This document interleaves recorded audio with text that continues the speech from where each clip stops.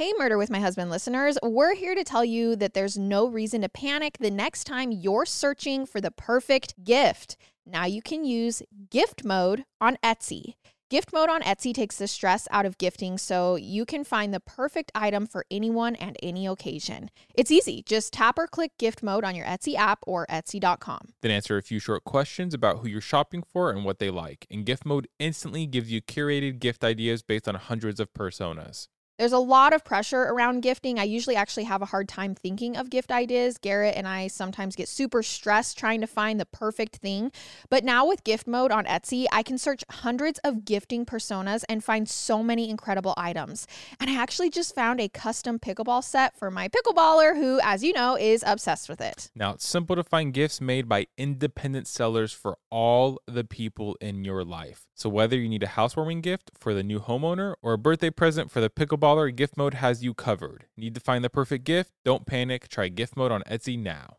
This show is supported by State Farm. You have insurance for your home, your health, and your car. Why don't you have insurance for your small business? So many small business owners think they don't need or don't even know about small business insurance. Protecting a source of revenue is one thing, but so is protecting all of your hard work and your team members. State Farm agents are all small business owners too, so they know how to help small business owners choose personalized policies that fit their budgets. Like a good neighbor, State Farm is there. Talk to your local agent today.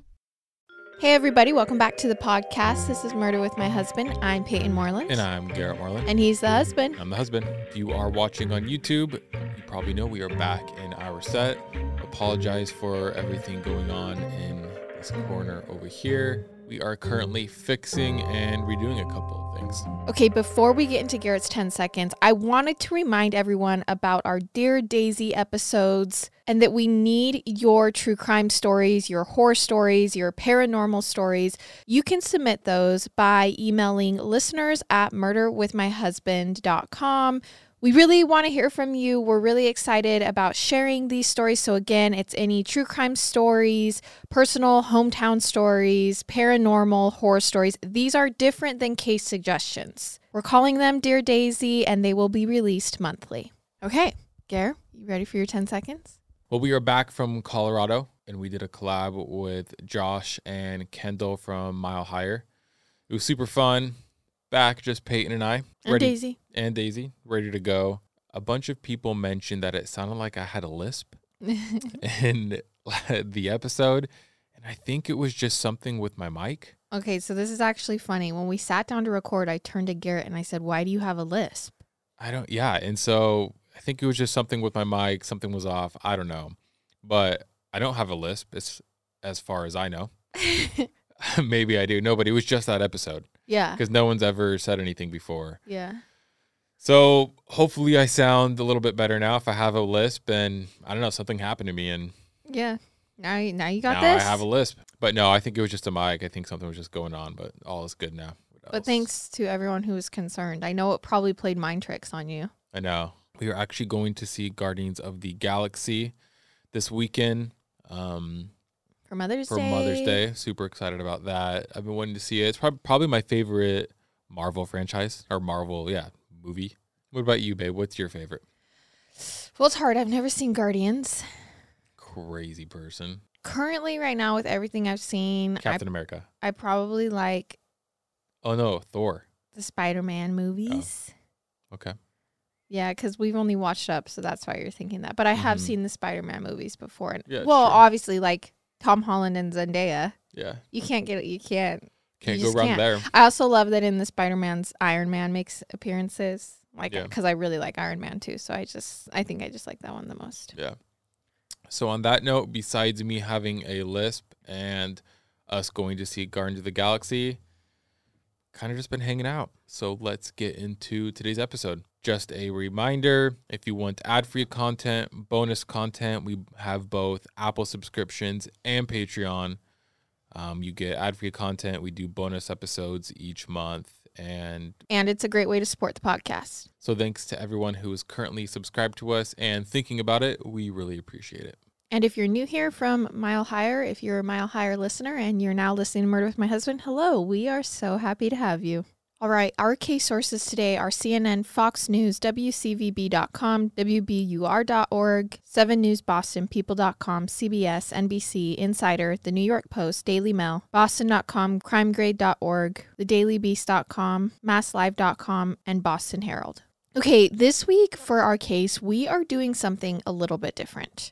We're covering a case that's ongoing as we speak. A case that's been playing out for the past few months in real time over in Massachusetts. Okay. The events we're talking about are very recent. This case has been widely covered in the press, although you're probably going to hear many more details in our podcast today than you may have already known. There's a man sitting in prison right now, accused of first-degree murder, but there hasn't been a trial yet. In our system of justice, a criminal defendant is presumed innocent until proven guilty. This defendant, again, has not yet been proven guilty in a court of law. Here are the facts of our case this week. Anna Olszubisic was born in Belgrade, Serbia in 1983. Her mother is Milanka Olszubisic.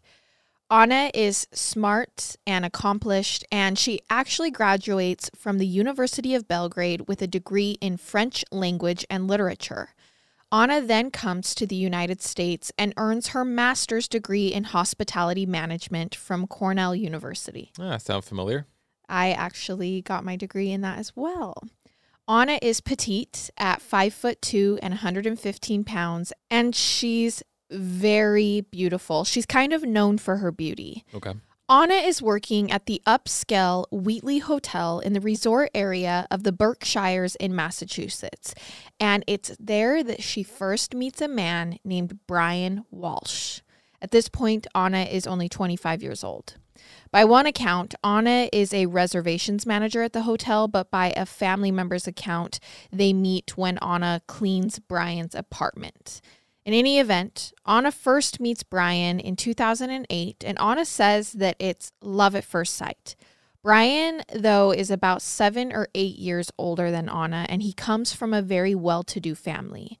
Brian Reza Walshe was born on August 17, 1976, to Diana and Thomas M. Walshe, and he's an only child. Brian goes to boarding school in Rhode Island and to a private school in Boston. He will then attend Carnegie Mellon University. His dad, Dr. Thomas Walshe, is a very well-respected neurosurgeon working in Boston. And Dr. Walshe was working as the chief of neurology at the Virginia Medical Center in Bedford, Massachusetts. And by 2008, when his son and Anna first meet, he has become the head of the Brigham and Women's Hospital Division of General Neurology, where he'll serve from 2005 to 2018. Got it. So essentially, Brian's dad is just smart. Very smart. And he owns a beachfront home in Massachusetts. So Dang. Smart and got a little bit of money. Not as much is known about Brian's mother, except that she and Brian are close and that she depends on Brian quite heavily. Now, after meeting in 2008, Anna and Brian start dating, and they maintain a long-distance relationship. Anna apparently is now working in D.C. at the Willard Intercontinental Hotel, and she eventually moves to Boston to be with Brian when she and Brian get married. On December 15th, 2015, after dating for years, they got married in a fairy tale wedding in Boston. Their reception is at a now shuttered French restaurant in Boston, and the wedding photos are just beautiful. According to Fox News, Anna Walshe stands beside her husband, beaming in a fairy tale white tulle dress, a long veil, and an elaborate beaded necklace as she clutches a bouquet of roses. That's what's described of the wedding. In attendance at the wedding were a few dozen family members and friends. However, not one member of the groom's family was present. That's weird. Yeah, and we're going to come back to that later. At the entire wedding? At the entire wedding. All right, so there's obviously some sort of drama going on. Right. So soon after getting married, Anna and Brian start a family. They will go on to have 3 sons. Anna and Brian have their first child about a year after they get married. And on September 17th, 2018, 3 years after their wedding, Anna buys a property on Edgewood Road in Marblehead, Massachusetts, and she pays about $510,000 for it.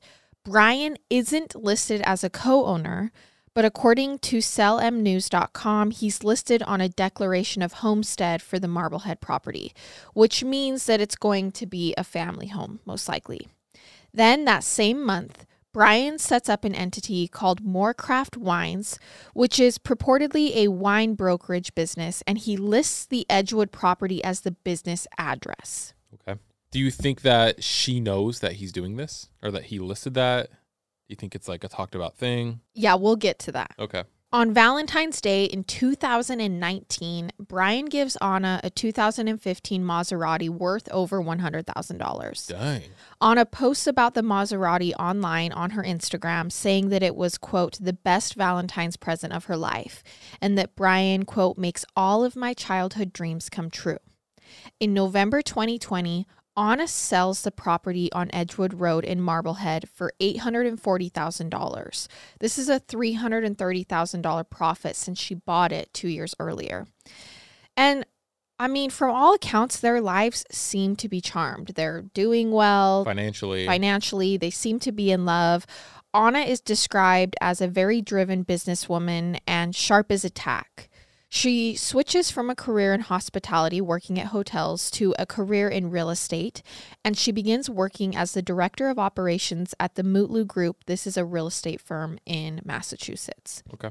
Around 2020, Anna reportedly owns 4 properties because she's gotten into real estate. She started working as a real estate agent, and she starts buying up properties in DC, Massachusetts, and Maryland, and they're all in her name. Brian is not listed on any of them. Which I guess you can't really say it's a red flag right now. I No. mean, everyone has different relationship with finances and marriages and combined accounts and joint accounts and not joint accounts and all that. In early 2022, Anna sells the family's home in Massachusetts for $1.3 million, which had been in her name only, and the family together starts renting a home with a pool. And this home is in Cohasset, Massachusetts, which is a wealthy coastal suburb of Boston, and it's the scene of our case. So in 2022, the Walshe family moves into this $1 million rental house, and the home is less than a mile from the beach, which...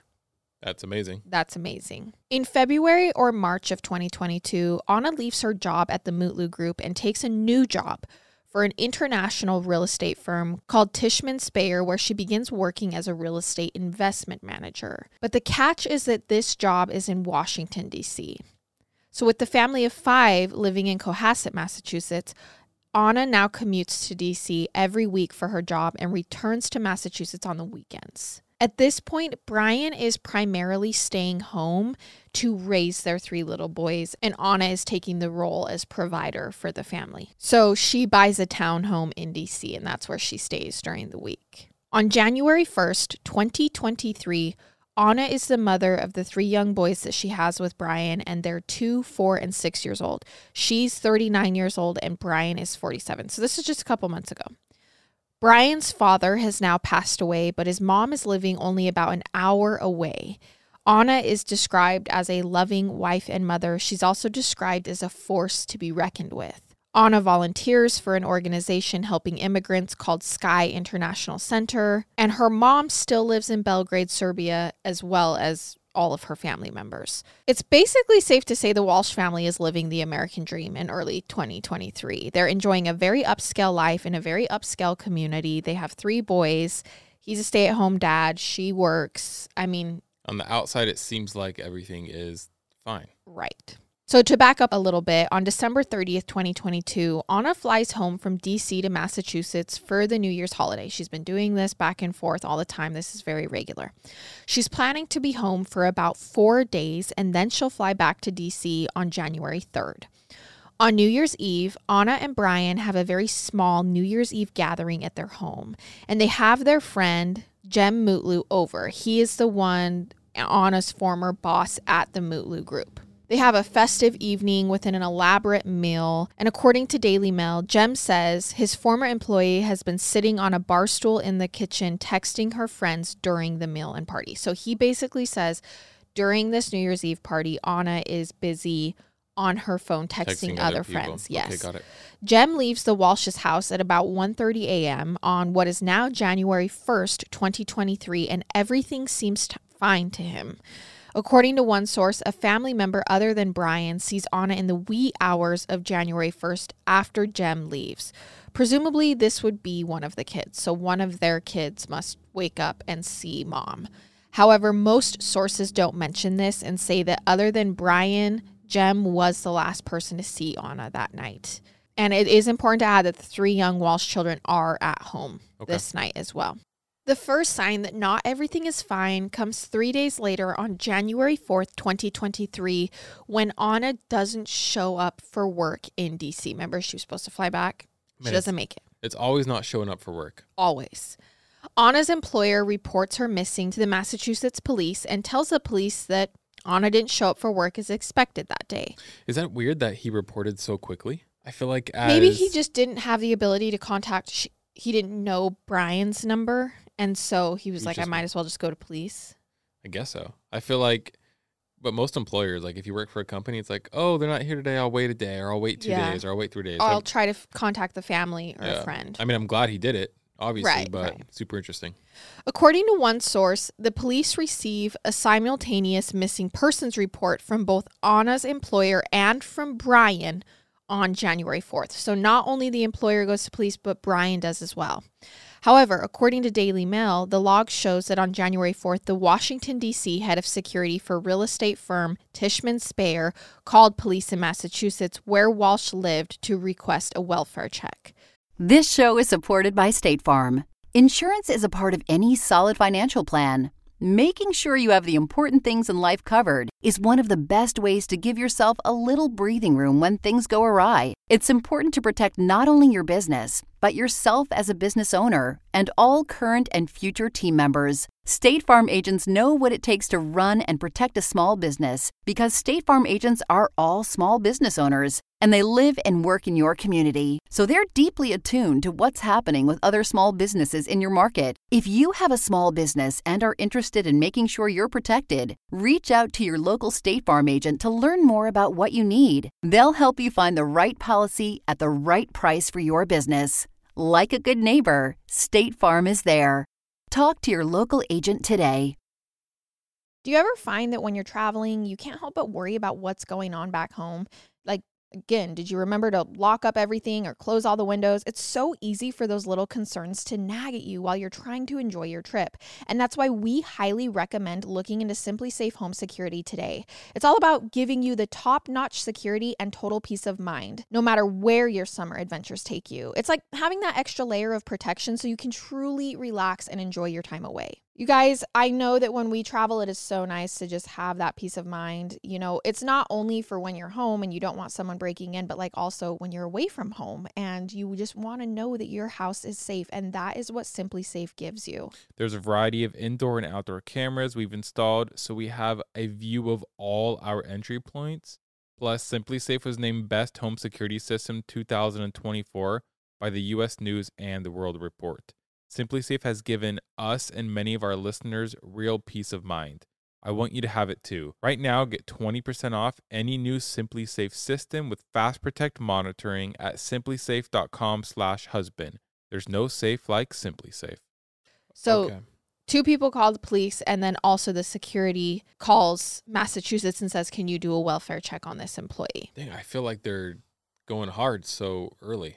I think it's pretty safe to assume that Anna was important in her industry, important at work, which is maybe why everyone is jumping on this so fast. Yeah. The man who called told the operator that he had informed Walshe's husband, Brian, that she was missing too. So maybe when Brian goes to police, it's because her work called and said she didn't even show up to work. The police go to the Walshe's home on January 4th after Tishman Speyer reports Anna missing. Brian is there at home. He speaks to the police multiple times. He tells the police that he and Anna went to bed right after their friend Jem left. That was back on New Year's Day. Then at 6 a.m. on New Year's Day, Anna tells him that she has an unexpected work emergency and that she needs to fly back to D.C. She kisses Brian goodbye and tells him to go back to sleep. According to Brian, she leaves their house sometime between 6 and 7 a.m., and he says that's the last time he sees her. I feel like right away it's going to be pretty easy to check if she had a plane ticket. Right. So Brian later tells police that she normally takes an Uber or a Lyft or a taxi to the airport and that she'd been flying out of Logan. He says that a babysitter came to their house that afternoon, and then at 3 p.m. on January 1st, Brian says he left at 3 p.m. to go grocery shopping. Brian says he then went to see his mother at 4 p.m. She lives an hour away, but the trip that day took him longer than that. He says he got lost on his way to his mother's house. Oh, man, Brian. And that this is because he didn't have his cell phone. I mean, you know your mom lives, man. Right. Brian claims that one of his boys must have hidden his cell phone, and because of it, he wasn't able to use GPS. That means he also didn't take his cell phone on this And who drive. really leaves without their cell phone these days? Right. Nobody. Especially if you're leaving kids home with a babysitter. Exactly. About 15 minutes after he got to his mother's house, he says he started running errands for her. He went to Whole Foods and CVS for his mother. According to Brian, he called Anna's company to see if she'd shown up for work. Initially, police believe that Brian is being cooperative. However, police begin to notice something odd about Brian's car that day. His back seats are down and there's a plastic liner inside the back of his car. So, January 4th, Anna's missing. Husband's claiming she left basically January 1st to go back to DC. That whole day, he was gone. He didn't have his phone. He was running errands for his mother. That's his alibi, essentially. On January 5th, police go out to the Walshe house again, and they notice something else that's odd. Now the plastic liner that they had seen in Brian's car the day before is missing. The police ask him about it, and he says he threw the plastic liner out. The police can see vacuum marks on the carpeting inside Brian's car as though he'd just been cleaning out his car. Okay.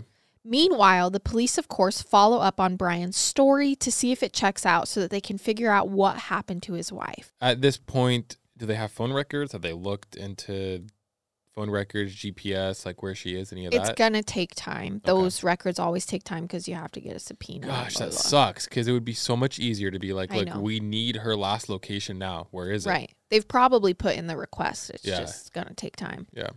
And while police are following up on Brian's story to see if it checks out, they quickly discover some inconsistencies with Brian's account of what transpired that day. They learn that Anna's cell phone pinged in the area of their home in Cohasset on January 1st and January 2nd. So there's no way. I mean, she could have gone, but her phone isn't gone. Her phone isn't gone. Also, no activity had happened on Anna's credit card since then. Brian has said that he lost or misplaced his cell phone on January 1st. However, investigators determined that it was plugged in that day and was at the house because it was pinging. The police also find out that one of the family's cell phones had left the house that day. Their oldest child, the 6-year-old's cell phone, left the house on January 1st. Dang, that's pretty young to have a phone. I mean, Just saying. I agree, but Anyways. kids these days, I know. Just different times. So the cell phone tracks as having gone to 2 stores.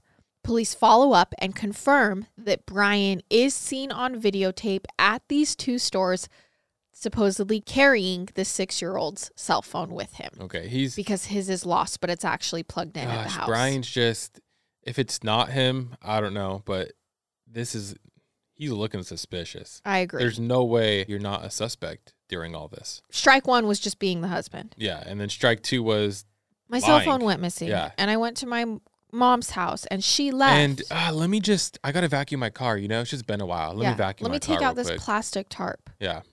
So clearly he's been carrying around his oldest son's phone while leaving his own home.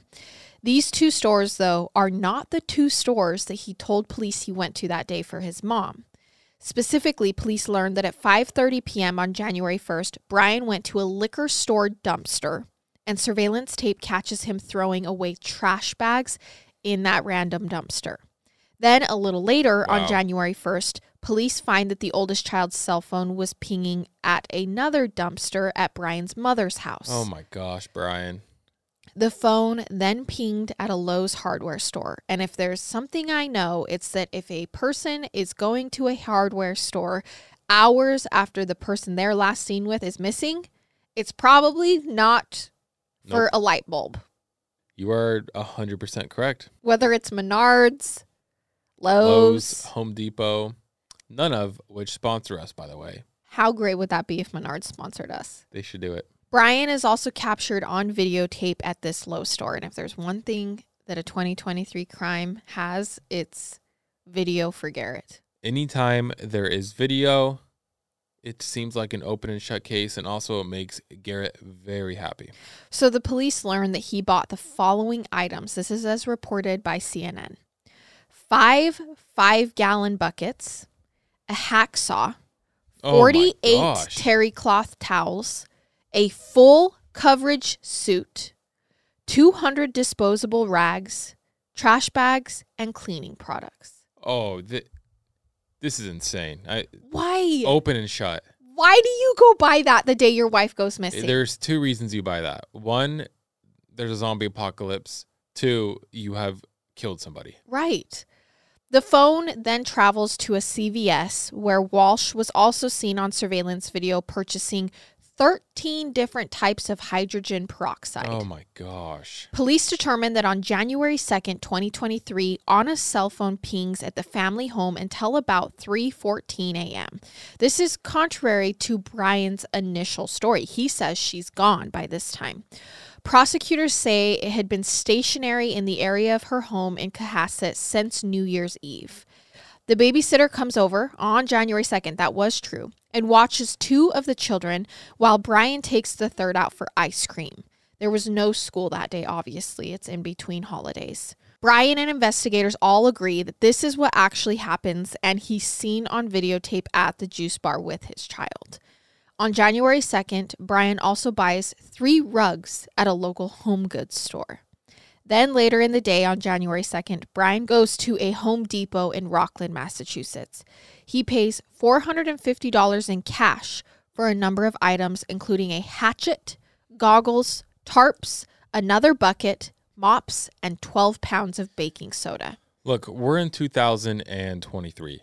It is no longer 1970 where you can go buy something in cash and hopefully people don't figure it out. I just feel like I get you're using cash still, but with cameras and everything everywhere, you're going to get caught. And these phone ping, even if you take your child's phone. Phones everywhere. Like, what are you thinking, dude? He also wears gloves and a face mask in the store while buying these items. So upon checking Anna's flights, she does have a flight booked from Boston to DC on January 3rd, 2023. Okay. But police learned that she never gets on that flight, which this does agree with her original story of going home on that day. Police learned that on January 3rd at 4:27 p.m., Brian goes to an apartment complex in Abington. This is according to the pinging of the cell phone. And the complex has surveillance cameras. Surveillance tape catches Brian carrying a heavy garbage bag from his car, it's a Volvo, which he then hefts into a dumpster. The garbage bag appears to be heavy based on Brian's movements on the tape. It appears that he's maybe struggling a little bit. This is crazy. They're getting everything. Yeah. Abington is a town about 4 miles west of where the Walshes live. Uh-huh. At 4:48 p.m. on January 3rd, Brian goes to another apartment complex in Abington. At 5:10 p.m., Brian goes to yet another apartment complex, this one in another town. He's throwing more things out in dumpsters along the way, which... Nothing to say. Cameras are getting everything. Right. There's going to be so much evidence for the trial. It's safe to say... If there's a trial, I don't know what's going on yet, but... That from January 1st to January 3rd, Brian is basically just stopping at different hardware stores. There's a babysitter watching the kids. He's just buying very suspicious stuff. He's taking his kid's cell phone. He's going to all these different apartment complexes. It's just crazy he thinks he's going to get away with this. And the only time he has an alibi with, like, someone else that's been confirmed is when he took his oldest child out for ice cream. Okay. So police obviously immediately go to try to find these items that they can see Brian throwing away in dumpsters. However, at the time he was going around to all these dumpsters on January 3rd, Anna hadn't even been reported missing yet. These items that Brian was throwing out in various dumpsters were incinerated by the garbage folks before police could even be aware of them. Once they become suspicious of Brian, which is quickly, given the evidence, law enforcement impounds Brian's car. Consistent with their initial observations, they find evidence that his car has been deep cleaned recently. Wait, so they incinerated those bags? So they'll never get them? They'll never get them. Oh my gosh. I wish something was said earlier. Well, this is not the first time I've seen a husband dispose of. Josh Powell in the Susan Powell case also went around to different dumpsters. It's assuming that he did this. Because if they pick it up before anyone notices, then it's too late. And it's too late. Got it. Speaking of Josh Powell, if you want an update on that case, Rise in Crime has been covering, because there have been recent updates on that case. So if you followed that case, go check out Rise in Crime's updates. On January 5th, 2023, at 8 a.m., Brian Walshe goes to the kids' daycare. Brian then goes to Swampscott, which is where his mother lives, and goes to yet another dumpster. This is according to cell phone records, which establish that Brian was, quote, circling his mother's apartment complex before he stops at the corner where the dumpster is located. As reported on CNN and many other news outlets, police will be successful in recovering the following items that Brian dumped in this specific dumpster. So these ones weren't gone yet. 10 trash bags that originated from this dumpster contained bloodstains, cleaning materials, a hacksaw, a hatchet, a purse, and boots worn by Anna Walshe, and her COVID-19 vaccination card. Jeez Louise, dude. The trash in this dumpster had already been transferred to a transfer station in Peabody, but they are still able to intercept it and collect it, like I said. On January 5th, 2023, the police publicly announced that Anna is missing. She was reported missing on January 4th, a day before, if you remember. The police announcement states that Anna was last seen on January 1st, shortly after midnight. It's kind of weird they would say that at this point, just because I would assume they think what Brian was throwing out was her body. So I find it a little odd that they would say, oh, she's missing. Yes, but also because there's no body been found, they can't say that she's been murdered yet. It's just hard because everyone's going to be looking for her, which is great. But after everything you've told me, and the wasted resources. The police know this. They probably just assume it's her. It's hard. I'm assuming they're hoping people who know Anna come forward and tell more information or something. Yeah. So the organized search for Anna begins on January 6, 2023. Police search the woods near their home in Cohasset using a K-9 unit and police search and rescue unit. The search will also expand into other towns. Investigators also search Anna's townhome in D.C. They find something peculiar here. They observed the townhome to be ready for the kids to move there with clothes and other items available. This is according to a state trooper's affidavit. Okay. The police wonder if Anna had been planning to leave Brian and take the kids with her. At this point, police announced that there was absolutely no reason or indication that Anna would voluntarily vanish and just stop communicating with everyone. According to the affidavit of another trooper, Anna, quote, had made future plans for both herself in a professional and personal context, as well as for herself with her children. I wonder what's going on. There's obviously something that we don't know. Right. Because you don't just do this out of nowhere. There's another significant development in the case the following day. This is January 7th. Detective Harrison Schmidt from the Cohasset Police Department receives an email from a Gmail account identifying itself as being from Richard Walker 9984. It's a ransom note. The email demands $127,000 and claims that, quote, we have her here with us. We have the so-named Anna Walshe with us here. We had a deal worth $127,000. She messed up. We have her here with us, and if she doesn't pay the money, then she'll never be back, and we know that the police and the FBI are involved. The ransom note wishes the police good luck in finding them. It seems a little too coincidental. Right. Like as soon as it starts going public and everything, then the ransom note finally note comes out, and it's like, oh, well, she's going to, no. I don't buy it. This show is sponsored by BetterHelp. So, like, we all have stuff that stresses us out, right? Whether it's big or small, it can really get to us if we keep it all inside. And therapy is a safe space to just let it all out and figure out how to deal with the stuff that's weighing us down. And I am such a huge advocate for therapy. It truly has changed my life for the better. I could go on and on. I feel like I have the tools now to handle panic attacks or just major stressors in life, and also a safe space to say whatever I need to say to an unbiased party. If you're thinking of starting therapy, give BetterHelp a try. It's entirely online, designed to be convenient, flexible, and suited to your schedule. Just fill out a brief questionnaire to get matched with a licensed therapist and switch therapist anytime for no additional charge. So get it off your chest with BetterHelp. Visit betterhelp.com/husband today to get 10% off your first month. That's BetterHelp, HELP.com/husband. Taking charge of my health is all about being super conscious of what I fuel my body with. Whether it's food or supplements, I'm constantly on the lookout for the top choices, and that's why I'm stoked to share with all of you Thorne. Thorne takes a personalized, innovative, and scientific approach to health and wellness with their supplements. They manufacture all their supplements in the U.S. using top-notch ingredients sourced globally. Plus, they team up with leading medical professionals to bring you highly effective nutritional supplements. Whether it's their B-complex, creatine, magnesium, or basic prenatal, Thorne's got all the supplements I need to help promote and maintain my health goals. You guys, I'm actually taking the B-complex vitamins every single morning, and I feel like it enhances my energy and mood, especially if we've been eating a little bit unhealthy. With Thorne, we never have to question what's in each supplement because they go the extra mile when it comes to quality, manufacturing, and ingredients. Give your body what it really needs with Thorne. Go to thorne.fit/husband and use code HUSBAND for 10% off your first order.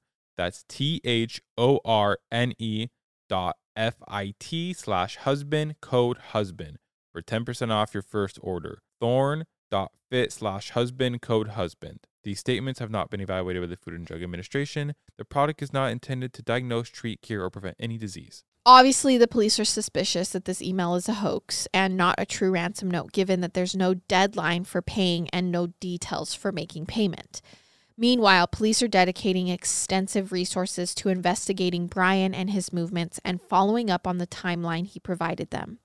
According to CNN, at least 6 investigators are busy watching surveillance tape at the stores Brian claims he went to while helping his mother on January 1st. And on January 7th, the police announced that the search is over.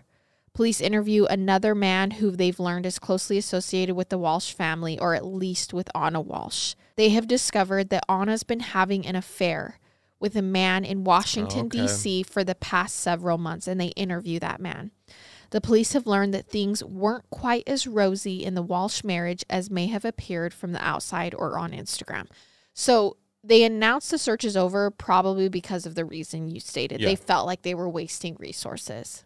And now they have found out she's having an affair. They talked to the guy, and I assume Brian obviously knows about it. Right. So police at this point are like, who are Anna and Brian Walshe, really? Like, we need to figure out what this marriage is. What is a motive here for even killing his wife besides the affair? The police have been busy investigating them and their pasts and their relationship. One thing they learn is that there's a reason that Anna and Brian are celebrating New Year's Eve at home, aside from the fact they have 3 small children. The reason is that Brian Walshe has to be home.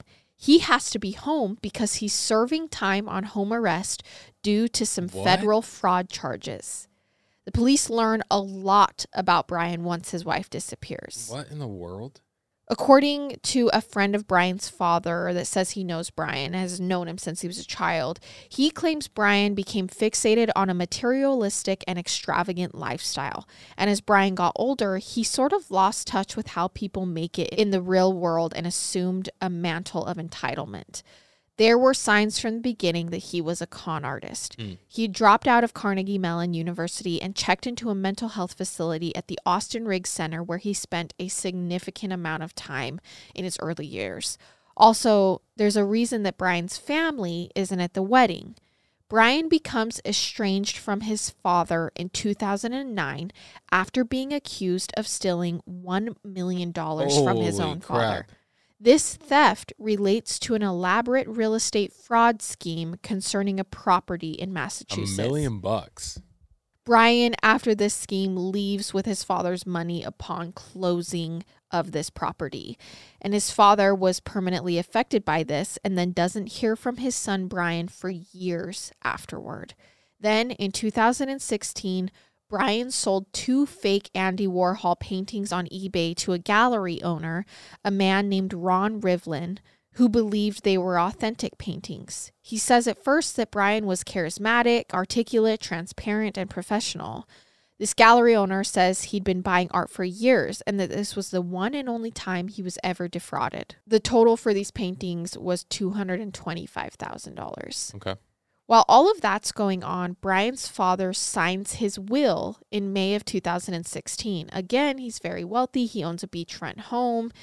He keeps his will in the house. 2 years later, Brian is arrested at 6 a.m. in connection with the charges of the art fraud. The police raid Brian and Anna's home in Massachusetts to make the arrest, and they execute a search warrant looking for evidence of the scam. I'm just saying it's starting to make more sense why Anna didn't put his name on any of the homes. I'm curious. I don't know if I should even say it, but I'm surprised they got married in the first place. I'm guessing that Brian lied about a bunch of things, lied about his family, lied about everything. And she probably was like, okay. Yeah, well, and his family, there was already issues with his family because these issues happened way early on. Yep. Now, shortly after his arrest, Brian transfers $95,000 to Anna. And of this, $4,000 is cash and $91,000 is made out in a check. Just a week or two later, on May 24th, 2018, Brian's mother gives him $125,000 for his expenses. He doesn't disclose these funds or the transfers he's made to Anna to the federal court where he's appearing on the fraud charges. So he's messing with money. I'm also confused. There must be so much just family drama behind it because the mom then wires him money. Well, all sources said she had a very close relationship with him and kind of relied on him a little bit emotionally. So yeah, there's a lot going on. Yeah. Then just a few short months later, Brian Walsh's father, Dr. Thomas Walshe, dies on September 21st at the age of 71. Okay. Dr. Walsh's attorney informs Brian that his father has passed away. However, Brian doesn't inform the rest of the family of his father's death. Instead, he leaps into action in an unlawful attempt to grab his father's assets. Brian asks his father's friend for a key to his father's beachside home, which is full of valuable assets such as paintings, rugs, jewelries, antiques. Brian claims he needs the key to get documents that will help get his father's body back to the U.S. because his father actually died while on a trip in India. Wow. Yes. So the friend leaves the key under the doormat, and while inside the home, the friend notices the will and takes photos of it. Now, this is going to be a good thing because he takes photos of the will before Brian gets his hand on it. That's so smart. It's so easy to, as it is, to change those. Yes. According to Daily Mail, with his dad deceased, Brian raided his father's home, stealing thousands of dollars worth of artwork and luxury items, as well as a car. He then tries to sell his father's house for $140,000 more than it was worth after he was wrongly named executor of the will. How did he think he was just going to be able to sell it? I don't know. Brian goes online and tries to sell the valuables that he's stolen. And according to court documents, Brian also withdraws over $100,000 from his deceased father's bank account. Oh my gosh. It's just getting worse and worse for Brian. He's obviously not legally entitled to take any of these items. And according to Fox News, Brian drains his deceased father's bank accounts and sells off his valuables. Brian also finds and destroys his father's will. This will had disinherited him. So he had been disinherited in the will, and he destroys it. Brian will lie and then tell the probate court that his father died without a will. Once the true will comes to light, the friend comes forward, says, hey, I took a picture. There was a will. Here it is. Brian then contests his father's will, and a legal fight erupts over the terms of the will and the division of the estate.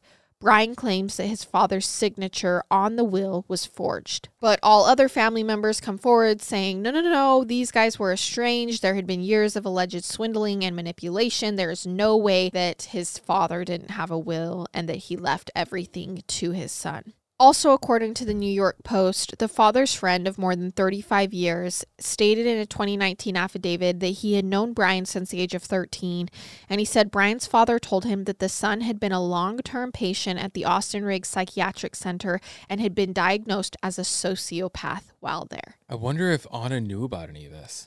Right? I would have to assume no. In November 2018, Brian pleads not guilty to multiple federal fraud charges, and he is later accused of misleading the court by failing to disclose certain assets he has. Remember how he transferred money to his wife? So Anna, in turn, is accused of benefiting from Brian's fraud and from his failures to disclose assets. Valentine's Day 2019, where Brian buys Anna that 2015 Maserati, was only 3 months after he pled guilty to federal fraud charges. Like, everything comes around and he pleads guilty. Yeah, I was going to say, where did he get the money for this? Now it's all making sense. So everyone's pretty lenient on him, kind of believing that he was a family man. So as part of the agreement, he was allowed to request to leave home so long as he provided details about where, when, and why, and he was not forced to wear an ankle monitor. But he still technically was on house arrest, and he's allowed to take the kids to and from school. Okay. As for Anna, the police have learned a bit more about her background as well. Around 2005, Anna met a man named Mark Knipp, apparently at a hotel where they both worked, and they got married. She reportedly then was able to get her green card, and they don't have any children together. She meets Brian in 2008, and they date for years. They get married in 2015 after Anna divorces Mark in 2014. Got it. So she was still married while dating Brian. Were they together? Do you know? It doesn't say. None of the sources really said either. I'm sure just because she is the victim and it doesn't, I mean. True. So Anna spends Thanksgiving of 2022 with the man she's been having an affair with in D.C. for the past few months. They spend Thanksgiving together in Dublin, Ireland. According to prosecutors, Brian begins suspecting that his wife is having an affair. At this point, he's a full-time stay-at-home dad. He's doing cooking, cleaning, watching kids, and he starts trolling this male friend of his wife's Instagram account. Trolling, okay. Yeah.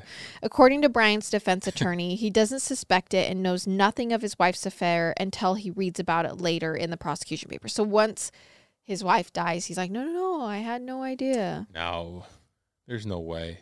On December 26, 2022, Brian's mother hires a private investigator to follow Anna around, though, in D.C., so I'm assuming he definitely knew about the affair. On December 27, 2022, Brian Googles, "What's the best state to divorce for a guy?" This search is done on the Walshe's oldest child's iPad, the 6-year-old. So he's just using all of his 6-year-olds. And he's clearly trying to hide it. Right. Which, I mean, I feel like you don't have to hide that. I know. Out of all things, like, what's the best state to divorce? Yeah. It's not like he looked up, what's the best state to kill someone? On December 28th, 2022, the next day, Anna has dinner in D.C. with a friend and breaks down in tears. She tells the friend she's very upset about her husband, that she's worried he's going to be sent to prison because of all of these fraud charges, and that she's thinking about leaving him and moving with her 3 children to D.C. The friend reports that Anna is uncharacteristically emotional and extremely upset. According to Boston.com, a friend of Anna's later tells the media that the marriage was strained and that at this point, Anna had given Brian some sort of ultimatum about the resolution of his criminal case and that she wanted the kids to move to be with her in D.C. I mean, granted, she's very upset that her husband had lied and had committed fraud and now might go to prison. Mm-hmm. I mean, that is stressful. Anna is reportedly photographed not wearing her wedding ring near the end of 2022. And I don't know if she typically wore her wedding ring all the time or if this was rare for her. This takes us to Friday, December 30th, when Anna flies from D.C. to Massachusetts for the New Year's holiday. And on that Saturday, December 31st, Anna and Brian have that small New Year's Eve gathering at their home. Brian is still on home arrest, the 3 children are at home, and Anna unsuccessfully tries calling family members in Serbia after midnight that night. Prosecutors believe that Brian then beats Anna to death in their home in the wee hours. Oh my gosh. And that he kills her sometime around 4 a.m. on January 1st. Okay. Police obtain a search warrant for the Walshe house on January 8th, and they find blood and a bloody broken knife down in the family basement. Ugh. As part of the search for the Walshe home, authorities do take and search the electronics, including the iPad. But this is also about to get way worse because there is more searches done on the oldest child's iPad between 4:50 a.m. and 6:30 a.m. on January 1st. Again, this is shortly before the time that Brian claims Anna is going to suddenly leave home on the business trip, but also this is when police think he killed her. At 4:55 a.m., how long before a body starts to smell? is searched on the no. iPad. Okay. And others, how to dispose of a human body, how long does it take for someone to be declared dead. On January 2nd, there are more Google searches on the child's iPad between 9:30 a.m. and 2:30 p.m. Hacksaw best tool to dismember. Can you be charged for murder without a body? Can you identify a body with broken teeth? Oh my gosh, this is over. This is 100% over. There are also Google searches in the iPad's history about how to remove a SIM card from a cell phone, how to mix ammonia, and searches relating to various apartment complexes located in He should have looked up, do police know what I'm looking up on my iPad? Because, like, what is he doing? Well, are you ready for the worst one? Yep. At some point, someone uses the child's iPad to Google how to dispose of a 115-pound woman's body. That's so crazy. Could you lay it out any more obvious? Also, I've never looked these things up, so I don't know what pops up. But what pops up? Right. Just Is there like actual answers? I'm guessing a bunch of Reddit posts. Maybe. No idea. Don't look at that up, by the way. Yeah. On January 3rd, the day that Anna is supposed to be on a flight to DC but isn't, a person police are certain is Brian is back on the iPad doing more Google searches. What happens to hair on a dead body? What is the rate of decomposition of a body found in a plastic bag compared to on a surface in the woods? Can baking soda mask or make a body smell good? Oh my gosh, this is nuts. Oh, he keeps going. There are also searches for how to remove blood from concrete, how to detect blood with fluorescent. So, like, how would police find it? And he does a search for a company that cleans up crime scenes. Like, this person's going to come over and clean it up. Hey, let me clean your house for you. Yeah.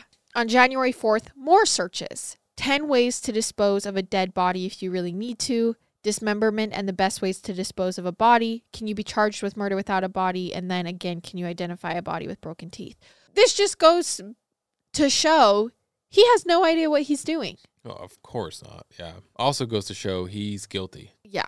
On January 8th, police confront Brian with all of the Google searches they found on the iPad. And I'm sure he never thought police would search the children's iPad, which is why he used it. So can you imagine that moment when police come to him and go, what are these? Yeah. Brian explains that it was his son's iPad that had made those searches, and his attorney ended the interview when officers asked how a 6-year-old could make the searches without any spelling mistakes. Yeah. Apparently, Brian was implying that his 6-year-old had been the one Googling these things. Which, if a 6-year-old is Googling, can you identify a body with broken teeth? We got some other problems. Yes. On January 8th, authorities believe they have enough evidence for an arrest. Brian is arrested and charged with the crime of misleading a police investigation.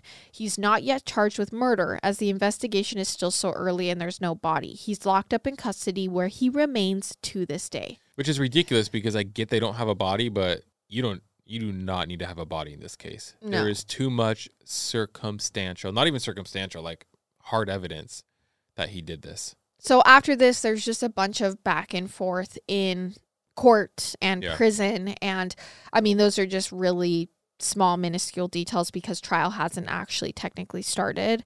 And they're still building a case. But we will be covering all of the court updates over on Rising Crime for this story now that you've listened to it on Murder with My Husband. So if you're interested in following, you can follow it there. When's the next court date or appearance? Do you know? The next pretrial conference isn't scheduled until August 23rd. Oh, wow. 2023. I can't believe how long it takes. I know. There are 3 very young children who now don't have their parents. A mom. Their Or mother a is dad. missing, presumed dead, and their father is in prison, accused of her murder.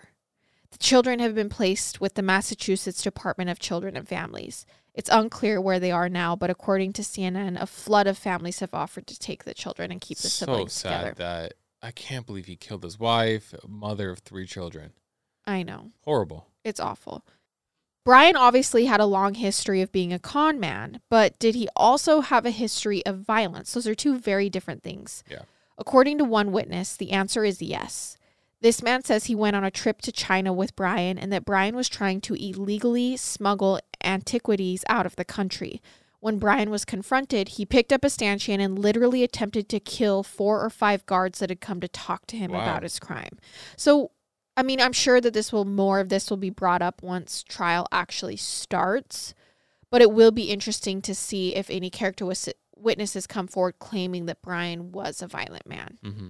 A charge of first-degree murder in Massachusetts carries a mandatory sentence of life in prison without the possibility of parole. The prosecution's theory of the case is that Brian beat his wife to death after discovering her affair, then chopped her up in the family basement. He also was going to inherit $2.7 million in life insurance for her death. As far as we know, Anna's body has not yet been found. However, investigators found what she was wearing when she was last seen alive. Her watch, her boots, remember those were thrown away near the dumpster by his mother's house.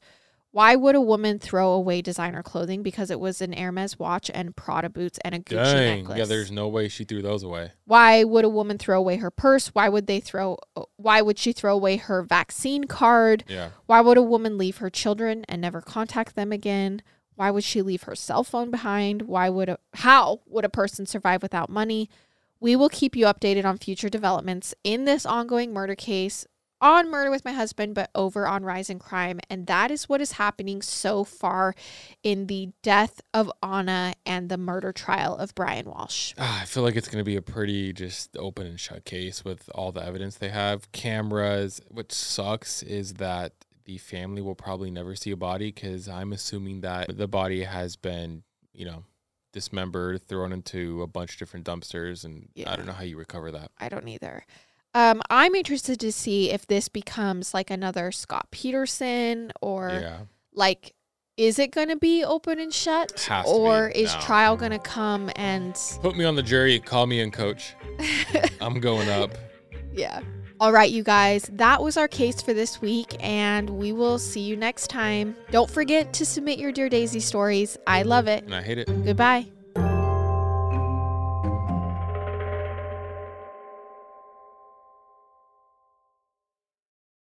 Thanks to State Farm for supporting this show and helping our listeners protect their businesses and lives. Like a good neighbor, State Farm is there. Talk to your local agent today.